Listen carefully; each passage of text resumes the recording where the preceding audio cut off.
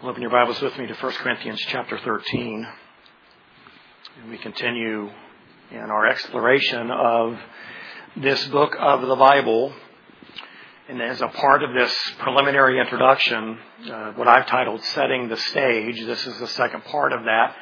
And so we know in the inscription, the salutation, that Paul is addressing the church in Corinth is a church that is in disarray. It's dysfunctional in many ways. And it seems to be in a state of turmoil. And so Paul has learned of the issues that are taking place within the church at Corinth. He is not in Corinth.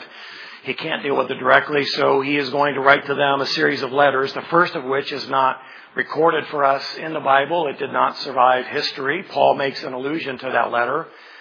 But here we have what would be the first recorded letter for us to read, which I'm assuming is, in some respects, a continuation of what was begun in the first letter. And then obviously there's a third letter, 2 Corinthians, that we're not looking at in our study here today. So Paul is dealing with the dysfunctionality within the church, the strife that exists over rival teachers, over sexual immorality, including incest, over lawsuits within the body, of unruly worship, of abuse with communion, battles over the prevalence and superiority of spiritual gifts, denial of a physical bodily resurrection.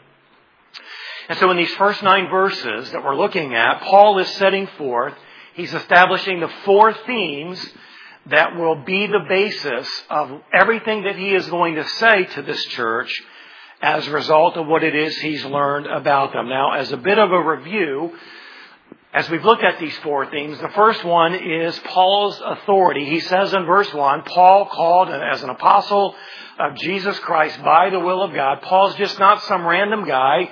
He's not some random teacher. He's not somebody that has a vested ulterior motive in addressing them. But Paul is an apostle by the will of God. God called him.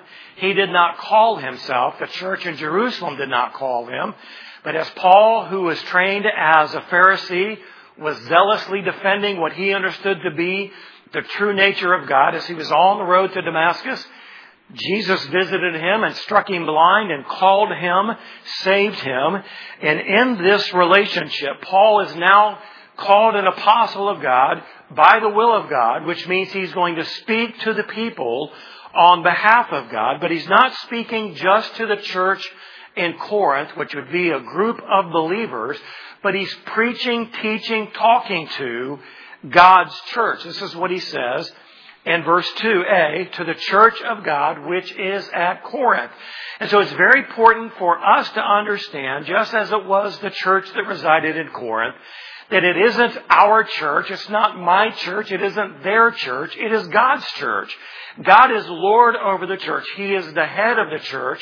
The church is His body. It is the bride of Christ. We don't belong to ourselves, but we belong to Him. So Paul, as an apostle of God, is going to speak to God's church and instruct them in the way that they should live. Now, a part of what Paul begins to set the stage for, as he addresses the myriad of issues that are taking place within the church, is they have been sanctified. This is what he says in the latter part of verse 2.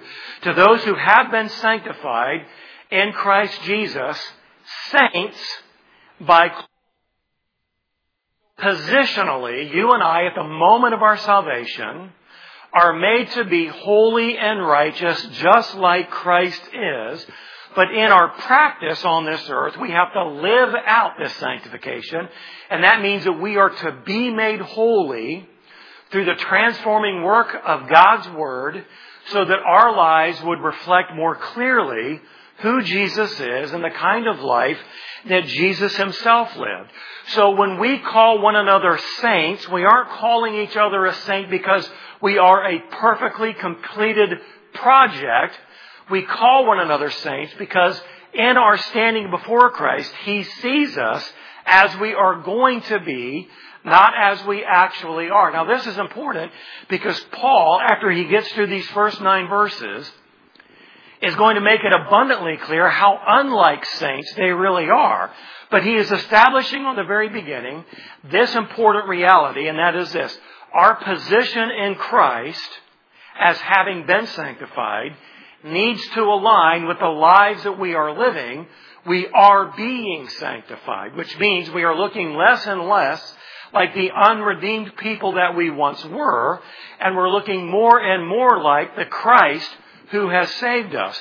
We read this in Hebrews 10:10. By this will, His salvation to us, we have been sanctified through the offering of the body of Jesus Christ once for all. This speaks of our position. Christ doesn't have to continually be crucified so that we can be sanctified. He's already established that.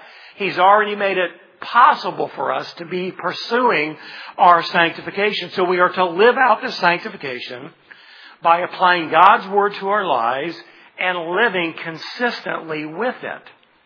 That's the rub, right? We know what God's Word says, but how consistently do we do what God's Word instructs us to do? How consistently are we like the people that God has declared we should be? We read this in 2 Corinthians 7:1. Therefore, having these promises, beloved, let us cleanse ourselves from all defilement of flesh and spirit, perfecting holiness in the fear of God. So here's how this works.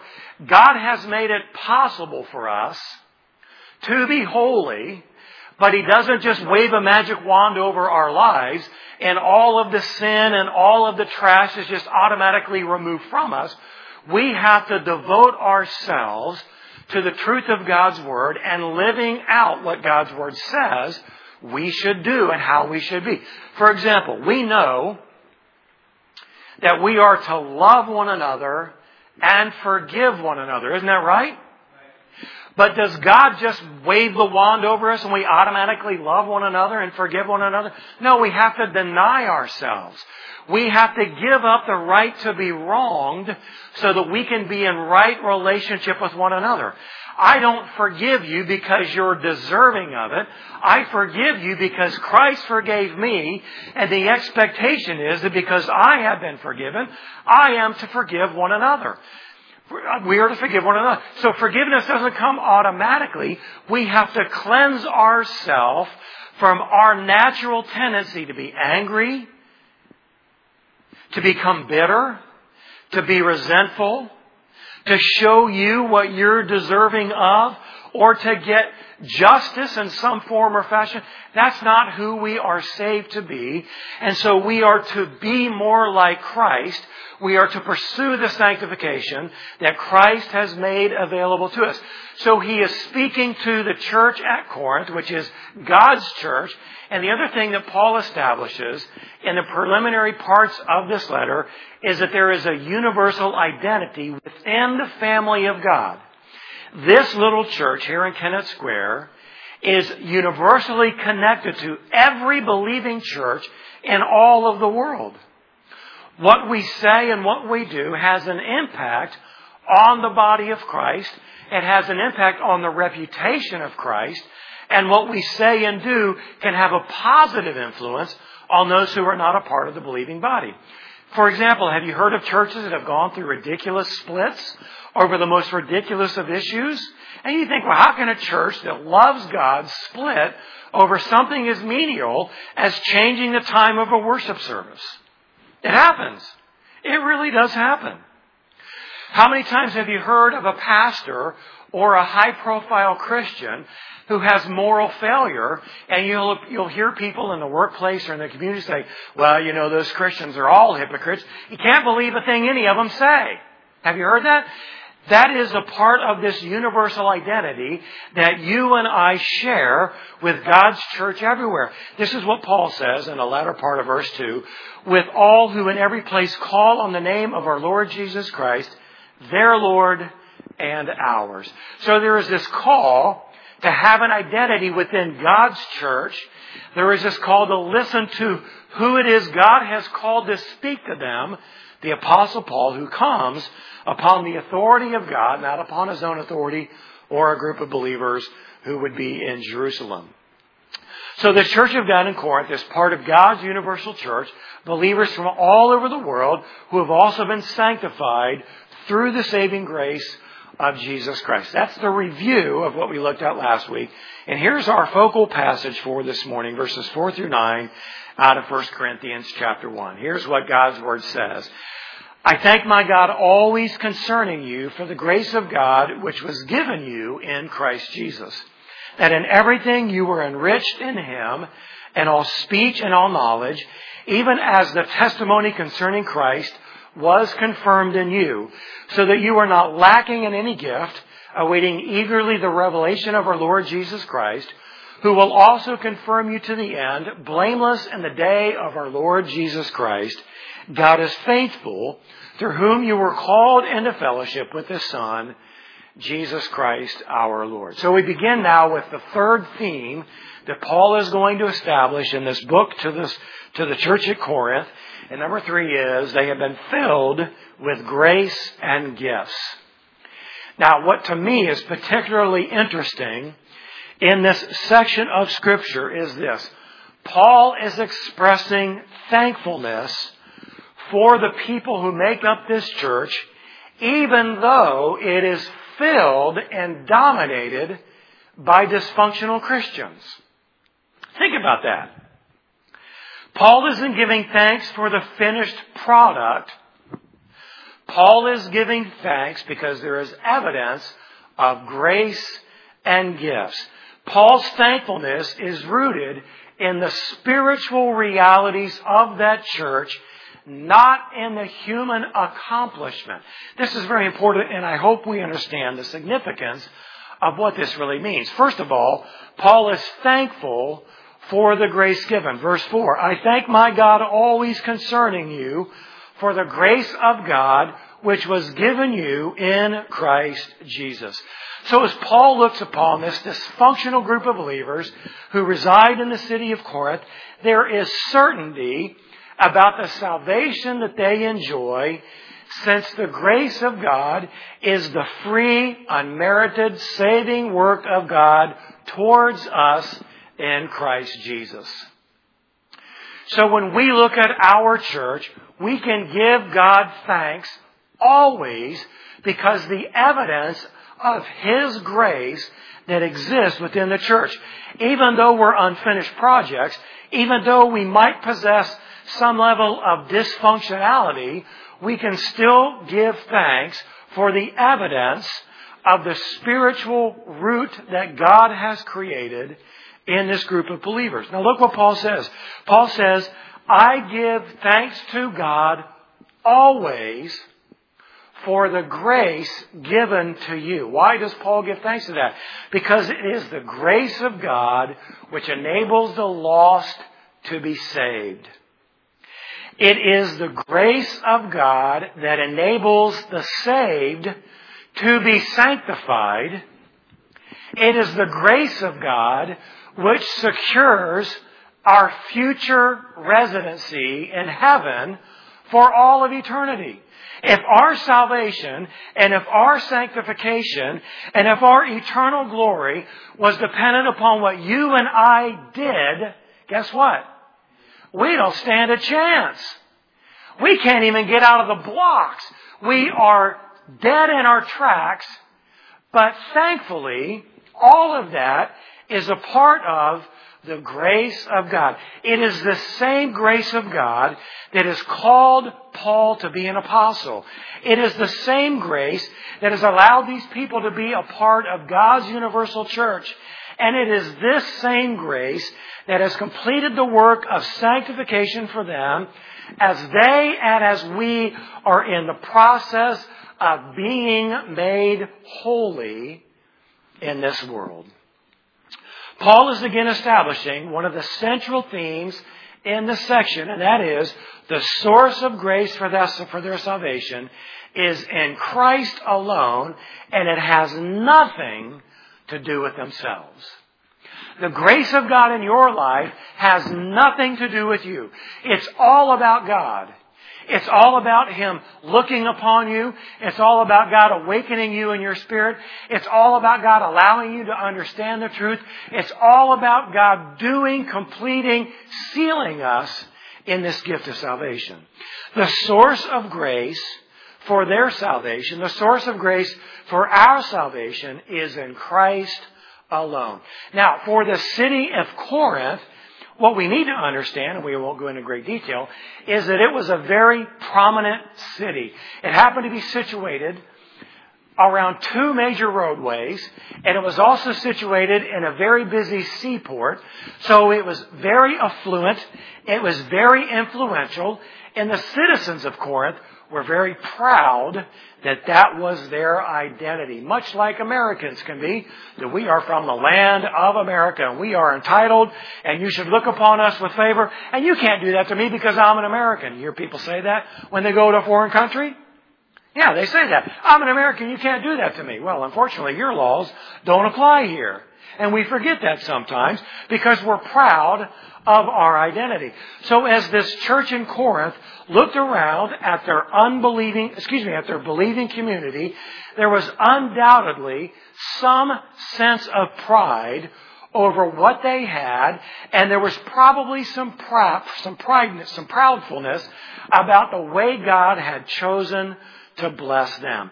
But again, God is the source of the blessing.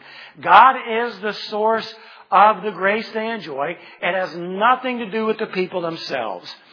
We need to be reminded of that. We have what I believe to be a very beautiful facility. It has nothing to do with us. It's about the grace of God. Yeah, but we're the people that gave the money.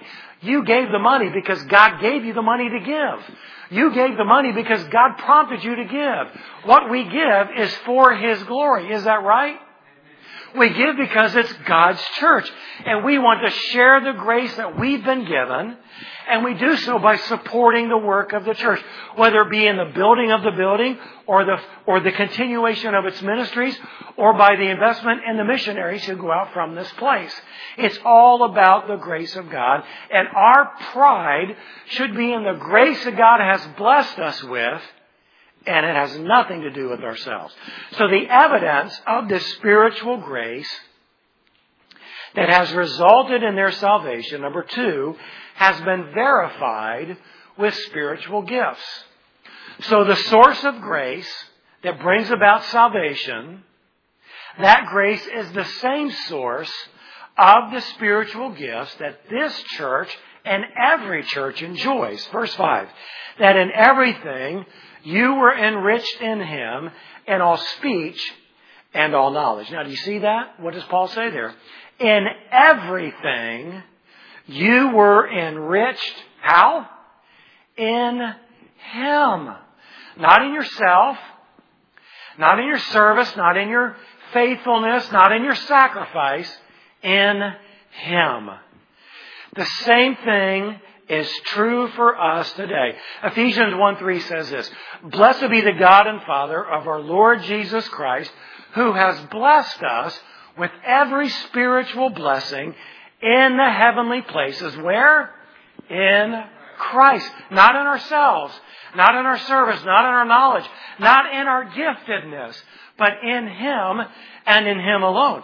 Now, what Paul is going to do, and what Paul does here, is he narrows the focus of the spiritual gifts because he, again, is establishing one of the central themes, and that is going to be the usage of spiritual gifts. And so he does something very important here as he identifies 2 of these gifts. First one, letter A, is speech.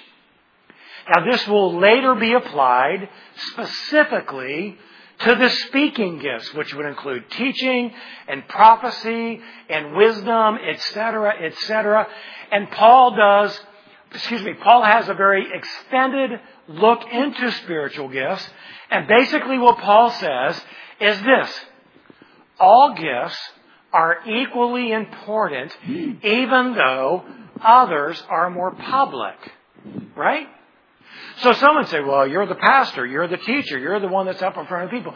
You have the most important gift in all the church. Well, that might be some person's perspective, but I'll guarantee you this. If you've got 25 children in your worship service who are talking and crying and making a fuss, the pastor's going to say, well, I'll tell you, the people in the nursery, they are so important to the ministry of this church. Why? Because I can actually concentrate on what I'm doing. I'm not distracted by what's going on in the building. Those people are incredibly important, even though no one hears the thing they say, even no one may directly benefit from what they do. And so this is what Paul does. Paul establishes later on that all of these gifts are important, but because there was a misuse of spiritual gifts, the church of Corinth believed that the speech gifts were the most prominent, and because that was their perspective, they were the most important people in the church. Letter B, Paul identifies knowledge. Knowledge is simply the information that is being taught or shared by those who have the speech gifts. It is the content of what is being said. So speech and knowledge go hand in hand because our words reflect the knowledge or the lack of knowledge that we possess. So since Paul is talking about spiritual gifts, speech and knowledge reflect the teaching of God's Word or speaking the truth of God to other people. Now, Paul, as an apostle, has a very unique giftedness, as just the apostles did, in getting from God the inspiration or the revelation of His holy, inerrant, eternal Word, and they alone breathe that revelation into the hearts and minds of people. Teachers teach what has been revealed. So there's a uniqueness in that. But Paul is going to speak specifically about the speech gift and the knowledge that accompanies that gift. So, Paul is talking about the spiritual gifts. Speech and knowledge reflect the teaching of God's Word or speaking the truth of God to others. So what we say about God or about Jesus is rooted in the knowledge we have, and this knowledge is given where? In the Word of God, or through the revelation of the apostles' teaching, which again was given by God to them. So one of the most disappointing things for me is listening to people who speak things based upon an incorrect or an incomplete knowledge of what God's Word says. I use the word speech there intentionally. Here is one of the exercises that you can do to get an understanding of just how frustrating this is and how damaging it can be. All day long today, on cable TV, there will be a limitless number of teachers, quote unquote, who are teaching God's Word, quote unquote, and it is filled with inaccuracy. It is filled with things that just aren't consistent with what God's Word says. And so, if we have the speech gifts, what we say is to be rooted in the truth of God's Word. And if we aren't speaking the truth of God's Word, then we got a big problem. We are misusing what is a spiritual gift, and it's not accomplishing what God has intended. For example, listen to this. Let's look at just some of the attributes of God. Think about these things. I'm going to go very, very quickly. God is eternal. God is infinite. He is self-existent. He is sovereign. He rules over everything. He is unchangeable, the same yesterday, today, forever. He is omniscient. He is omnipresent. He is omnipotent. He is immanent. He is perfect. He is holy. He is righteous. He is loving. He is gracious. He is merciful, and He is just. So these are true in the fullest sense of the word, and to reduce God to something less than this would be completely untrue. And so when we hear people speak things about God and His attributes that aren't true, it should be infuriating to us. It should help us to identify where truth needs to be injected into the hearts and lives of lost and saved people alike, because they're speaking things that just aren't true about God. Well, if God were a God of love, then He wouldn't allow that tornado to wreak havoc in that town and have 50 people die. Have you heard people say things like that? Happens all the time. Every time there's a natural disaster, there's some yahoo out there saying, well, this was a sign of God. COVID is a sign of the judgment. And if you take the COVID vaccine, it's the mark of the beast, 666. Where do you get that from? It's not in there anywhere. You're speaking things that just aren't true, and it's an insult to the person of God. It's an insult to the Word of God, and we should not allow it to continue. If you look at what the Bible says about Jesus, He was fully God and fully man. He was born of a virgin. He lived a sinless life. He was really dead.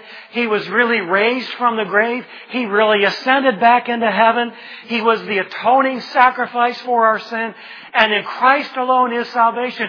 You hear people talk about that in the context of the church or in spiritual things, and they say these things in such a way that they aren't true to the fullest sense of the word, and we have to reject it. We have to say that's not what the Bible says.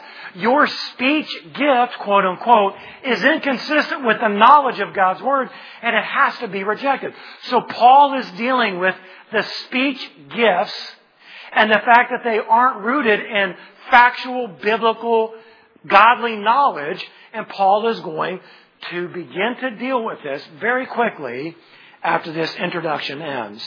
So the spiritual gift of speech and knowledge, then, is the ability to know the truth and to teach others the truth about God.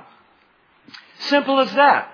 The ability to know and the ability to communicate truth to other people.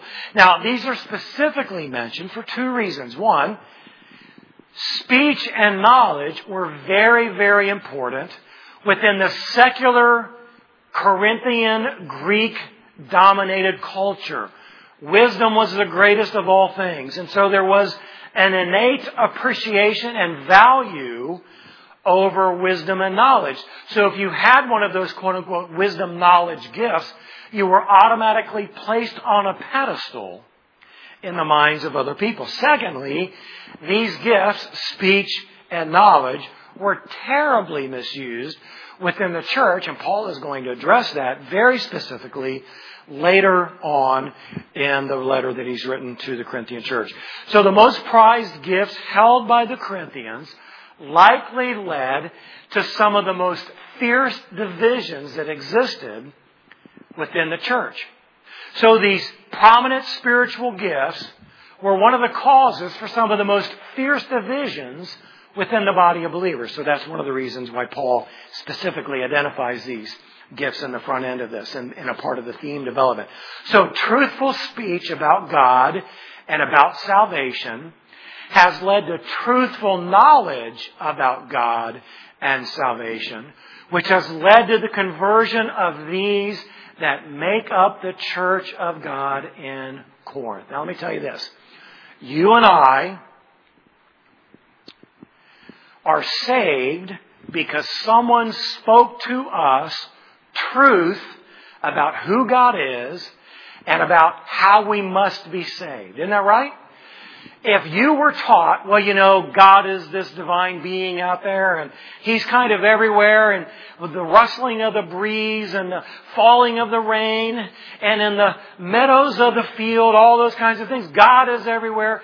And if you just love this divine being and you try to live a good life, then God's going to check your book when you stand before Him and all is going to be well, right? Wrong. What does the Word say? There is only one way that man can be saved, and that is through Jesus Christ. He Himself said, I am the way and the truth and the life, and no one comes to the Father except through me.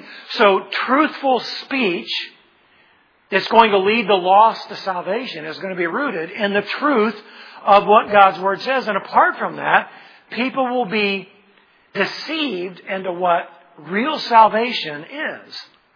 So truthful knowledge and truthful speech has led to the conversion of all true saints everywhere, you and I included. We cannot be saved apart from the truth of who God is and how He has provided for our salvation, which is confirmed in verse 6. Even as the testimony, the speech concerning Christ was confirmed in you. So this is what Paul is saying. If you remember from last time, Paul visited the city of Corinth. He stayed there for a lengthy amount of time. He was pivotal in the establishment of this church. He was an evangelist. He was a missionary. He was a discipler. He was a church planner. He knows what they heard, and he knows they were saved. And this is what he is saying.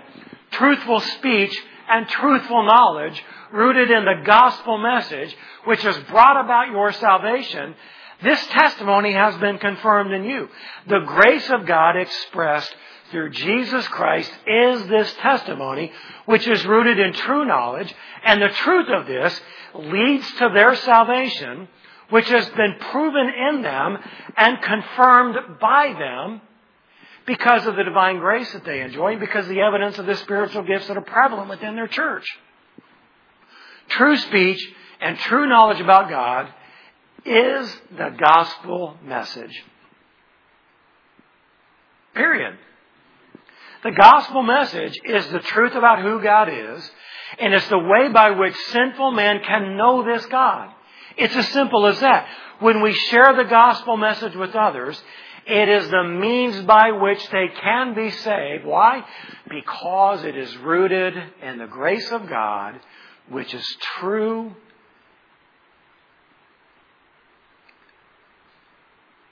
And it has to be shared. I remember this story, just popped in my head. You know the story, Helen Keller, born blind and deaf, and learned to read through the development of Braille. And one of the ladies that taught her this process was a Christian. And as a part of this learning process, she shared with Helen Keller who Jesus was and how she could be saved. And Helen Keller's testimony was this: I'm so glad you told me that. I knew who He was. I just didn't know how to be saved. I knew there was a God out there. I just didn't know what His name was and how I could be saved. There was only one way we can be saved. That is the essence of the gospel message. Well, Paul isn't concerned with just speech and knowledge, but letter C, all gifts. And this is why Paul will address all gifts later on in the letter. But he says here in verse A, so that you are not lacking in any gift. All gifts are going to be rooted in knowledge. All gifts are a part of God's divine grace given to believers for a very specific purpose. So the gifts they possess are not limited to speech and knowledge, but are inclusive of all the gifts that God makes available. And these gifts are evident within them. And these gifts are to be used for what purpose? These gifts are to be used for the building of the kingdom of God. This is what Paul would say to the church at Ephesus.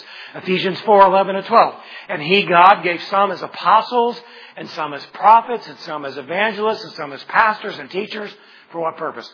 For the equipping of the saints, for the work of service, to the building up of the body of Christ. By the way, the body of Christ is the kingdom of God. The body of Christ is God's kingdom being worked in our world today. So, what God has given to us in service to Him is not to be a matter of pride. Yeah, well, I've got a speaking gift, aren't I? Something special. You should be privileged to know such an individual as me. That's not what it's about at all. The gifts God gives to us are to be used to build up His kingdom. He's the giver of the gift. He's the one who gets the glory for the usage of the gift. And any benefit that comes out of the gift should be for His kingdom, not for the individual who possesses the gift. So these will be developed later on in the letter. And oh, by the way, what is one of the most popular chapters in all of the book of Corinthians? Is it not 1 Corinthians 13? And what does Paul do there? Paul contrasts the speaking gifts if they are exercised apart from love. If I have the wisdom, if I have the knowledge, if I have the prophecy, and it's not in love, then what am I? I'm worthless. I'm like a noisy cymbal. It means nothing if what I do isn't done in love. So it's apparent that they weren't exercising their gifts in love, whether it be the speaking gifts or the knowledge gifts, the combination of the two, or any other spiritual gift. So Paul will address this, but again, he's establishing the theme with which his voracious attack is going to come as he calls this dysfunctionality into order. So Paul is an apostle called by the will of God, speaking to God's church in Corinth. It is filled with grace and gifts. The fourth part of the outline being developed here, or the fourth theme, is while we wait on the Lord. Now, there is a very loose acknowledgement of this, that there is division over the bodily resurrection that Paul is going to deal with later on. But he kind of sets the stage for that here. But I think he also couches the usage of spiritual gifts in the reality of one day Jesus is going to come back, and until he does, we have to be faithful to do the things that God has called us to do. So while we wait on the Lord, number one, he will be revealed.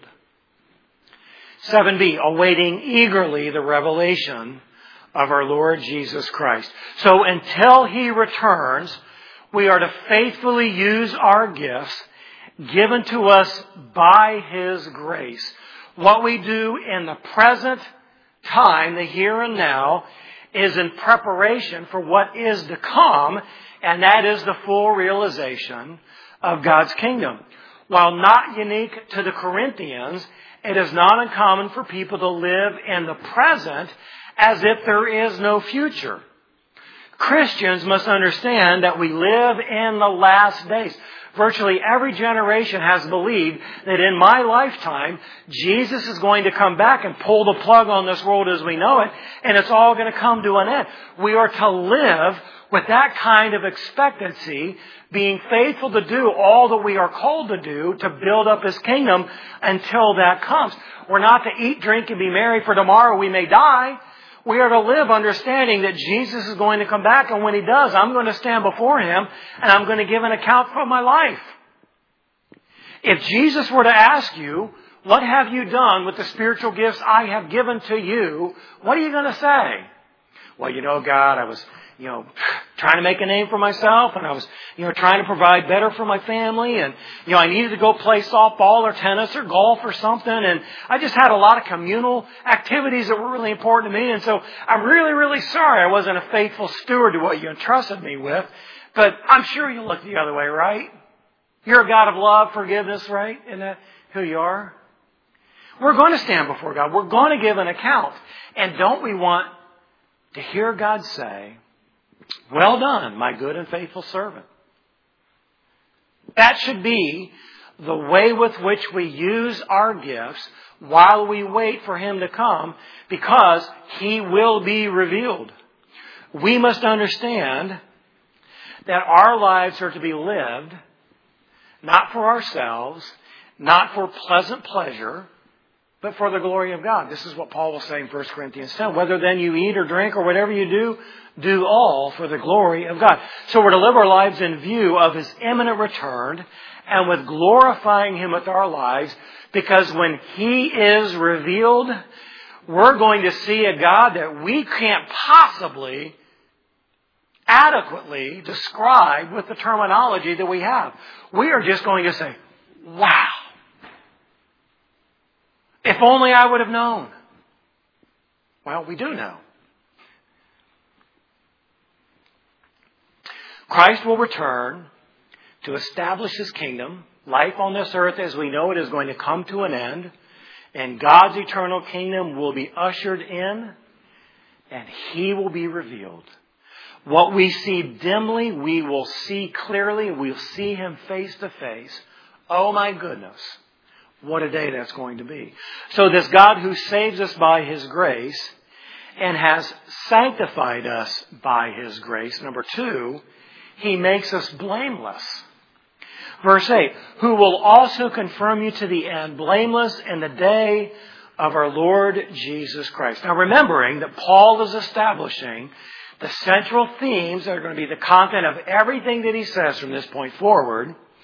Here we see the continuing work of God's grace in our sanctification joined together with eschatological terminology. So it's very, very important that we understand what Paul is saying here. He is speaking to these people who don't really resemble the sanctifying work of God through their lives. But he's saying this, that God is going to make you blameless. He uses the phrase confirm you to the end. That word confirm means to secure till the end. I want to tell you what good news that is. The good news is this. You and I, we're going to fail. We're going to fail regularly. We might even fail terribly. But God is going to secure us until the very end. Why? Because our salvation given to us by grace is sustained in us by His grace. Again, if our entrance into heaven was dependent upon our ability to perfectly live out our salvation, nobody would get in. So He will make us blameless to the end. He's going to secure us until the very end. He says, blameless in the day of our Lord Jesus Christ. And that word blameless means perfect in the day of our Lord Jesus Christ. So the sanctification that Paul mentions in verse 2 is repeated here and joined with the day of our Lord, which is an overly clear reference to Christ's return. The day of the Lord, you've heard that repeated over and over and over.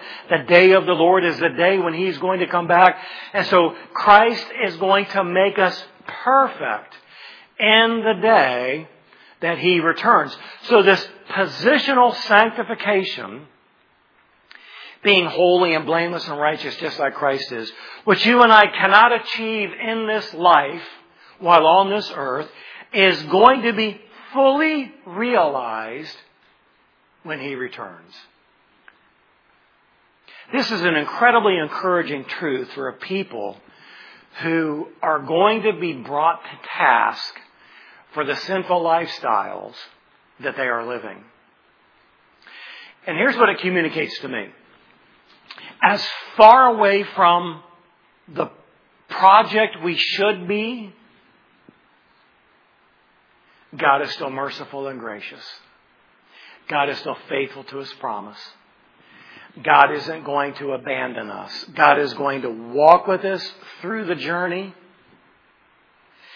He understands all that we're going to do and why we're going to do it. He knows it before we're going to do it. And we might look at the decisions our children make and shake our heads and say, why would you ever do such a thing? But God already knows. He already sees. And He is going to make us blameless in the day of our Lord. As imperfect as we are, as much as we may struggle with sin and faithfulness, a day is coming, that day of the Lord, when we will be perfected and presented to the Lord spotless, without any fault or without any blemish. This is because of the grace of God alone. This is what Paul wants to establish for these people to understand. Thirdly, He is faithful. While we're waiting on the Lord to return, we need to be reminded that He is faithful. Verse 9, God is faithful, to whom you were called into fellowship with His Son, Jesus Christ our Lord. So what God has promised in our sanctification, He will complete. He is always faithful. He saves us by His grace. He sustains us with His grace. And He is faithful to us because of His grace. Our fellowship with God the Father is certain because of our fellowship with His one and only Son, and our present struggles with sanctification and faithful living will one day be over in the day of the Lord. And what a glorious day that will be. I'll leave you with this. 1 John 3, verses 2 and 3. Beloved, now we are children of God, and it has not appeared as yet what we will be. We can't even see it or understand it. We know that when He appears, we will be like Him. Positional sanctification realized, because we will see Him just as He is. And everyone who has this hope fixed on Him purifies himself just as He is pure. That positional sanctification that exists within our salvation is to be what we are pursuing in our life. The usage of our gifts as we wait for Him. Understanding it's all been established by His grace, sustained by His grace, secured in His grace. Has nothing to do with ourselves. So Paul the Apostle, called by God to speak to God's church in Corinth, who wants them to understand just how important wisdom and knowledge is in the teaching of the gospel message through the grace given to you with the possession of spiritual gifts as you diligently, faithfully sanctify yourselves as you wait for Him. Listen to what God wants to say. Woo-hoo. Paul has not emotionally manipulated them. I don't think for a second Paul sat down and thought, well, how am I going to help these people understand just how harsh it's going to be with what needs to be heard? I believe Paul just said, God, speak to me. Give me the words. And he sat down and out they flowed. And so this is God's word to God's church for all time. Father, we thank you that you are a gracious and a merciful God. We thank you that you've enabled us to understand your grace in such a way that we would give ourselves to you, that we would accept you as Lord and Savior, that we would make a commitment to live for you all the days of our lives. And Father, we understand just how impossibly inconsistent that confession is. We are so imperfect, so far from what you've called us to be. But we thank you that your mercy and your grace sees us through our failures. Father, I pray that your grace would become that much more amazing in our lives as we think about the promise that you've made to us, to be with us, to never leave us or forsake us, to seal us through the crucifixion of Christ, through our faith in what it is He's done for us. God, I pray that you would set us free from the influence of the presence of sin all around us. You've set us free from the consequence of sin. You've set us free from the power of sin. Help us to willingly choose to free ourselves from the presence of all those things around us so that we could live a life that resembles your grace given to us. We pray these things in Jesus' name. Amen. Let's stand. Let's worship Him.